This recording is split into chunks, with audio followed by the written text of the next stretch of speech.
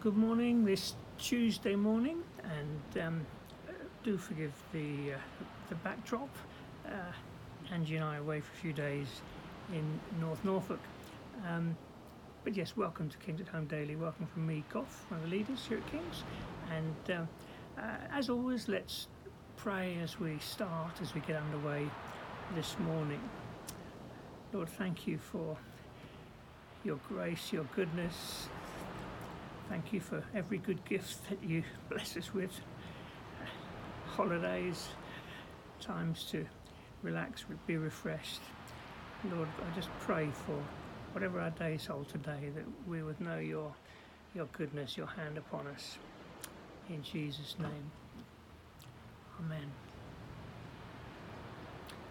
So we're going through we've just begun this Sermon on the Mount. We started just yesterday, and I just want to say just one or two more things by way of introduction. I think it just to help us really get the most from this study. I said yesterday that some people try to sort of ignore the Sermon on the Mount from a Christian perspective. It's rules, it's too high standards to live up to, and so therefore people suggest it's for another time. It's for when Jesus comes again or whatever, or others would say it was just pointed at the Jews to show them they needed a saviour. But as I said yesterday, actually it's the blessed life. This is the life of followers of Jesus, those who want to follow him. It's a pathway to blessing. These are the characters of the kingdom, if you like, that should be a part of us. And if we're in chapter 5, if we look at those first few verses, just open it, if you have your Bible there. I'll read again from verse 1. When Jesus saw the crowds, he went up the mountainside and sat down. His disciples came to him and he began to teach them. So what it's saying there is that at this point Jesus is teaching his disciples. There's the crowds. There are always the crowds, and that's always the case, isn't it? It's true even today. There are the crowds on the edge who listen in and maybe half committed but not quite there.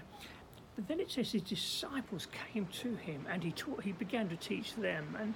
And if you like, the Sermon on the Mount is really it's a mandate for disciples, those who are intent on following Jesus, and that's you and me. And so that's the way we want to be seeing it as we go through. And some of you may have come across a little book by John Stott. He wrote a book on Sermon on the Mount, and he called it Christian Counterculture. And really making the point that the way we live is to be very different to the way our neighbours live who don't know the Lord. And so I find that title really provoking, counterculture. And so we began with verse 3, blessed are the poor in spirit. And I hope I made the point yesterday, we're not talking about poverty here. The Bible nowhere praises poverty, so it's not more spiritual to go and live in a monastery with no luxuries or whatever. The Bible doesn't ever teach that. Every good and perfect gift comes from above, but the Bible does teach that if a treasure is in those things, then our heart is going to be drawn away from the Lord to those treasures. Where your treasure is, there will your heart be also. We'll come across that later on. So poor in spirit is not someone who is impoverished. Rather, it's someone who has come to realize their need. In the first instance, their need of a saviour. That's how you become a Christian. Wow, I need to be forgiven. But it's more than that. Becoming a Christian is about having an encounter with the Lord Jesus, having a Damascus Road moment, if you like, that it changes everything. You may remember the Apostle Paul. Of course, that's what happened to him on the road to Damascus. There he was, taking great pride in his background, his religious education, his piety. And then, of course, he says in Philippians chapter 3, in chapter 3 he says, whatever were gains to me, I now consider loss for the sake of Christ. What's more, I consider everything a loss because of the surpassing worth of knowing Christ Jesus my Lord. Folks, being poor in spirit is not that we're empty nobodies. It's that we've been so amazed at who Jesus is. We've had an encounter with him. We've had a Damascus Road experience, as it were. Wow, Lord, you are amazing. I bend the knee. And you can't have one. Well, you can have one without the other. If you haven't got that sense of the glory of the Lord Jesus, the splendour of who he is, then all you've got is sort of a religious piety. Oh, I'm going to be very humble and all the rest of it. No. It's in the face of the Lord Jesus that we realise our great need, and that's why Paul elsewhere talks about. I think he's praying for the Ephesian Christians. He said, I want you to know that I want you to have a vision of the height, the breadth, the length, the depth of the love of Christ for you. Again, it's that overwhelming sense of who Jesus is, of who our Heavenly Father is, that makes us bend the knee and makes us dependent upon him. And that's what is being spoken of here.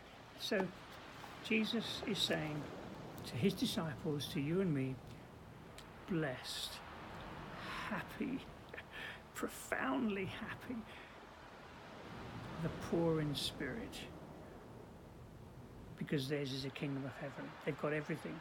They may seem to be nobodies, they may seem to be poor, for theirs is the kingdom of heaven. Wow. They've got the kingdom of heaven. It's begun now, but the best is yet to come. They're going to live forever. I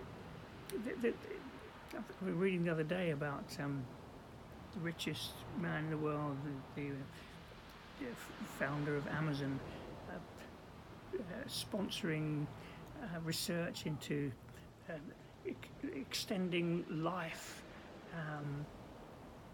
this vain hope that we can live forever. Hey, blessed are the poor in spirit. This is the kingdom of heaven. It's ours now. It's beautiful. And we find it in the face of Jesus Christ. As we bend the knee and say, Lord, I need you. Everything I need is found in you. So as we go into today, I'm not going to go into the next beatitude. Our time's gone. As we go into today, let that be our heart. Lord, I want to continually be amazed, overwhelmed with who you are.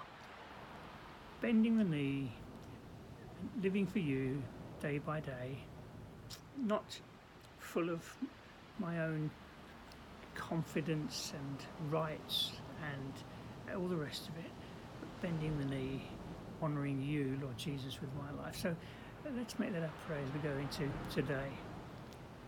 Lord Jesus, thank you so much that this Christian life begins with a vision of you, understanding, Lord Jesus, that you died for us on the cross and rose again.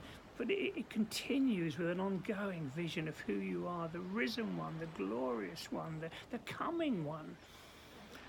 And Lord, help us today to live in the light of who you are, what the future holds for those of us who've come to know you, this wonderful gift, being partakers in your kingdom.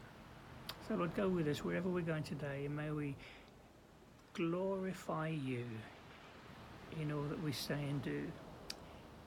in Jesus' name. Amen. Well, have a great day, and I will see you again tomorrow morning. Bye now.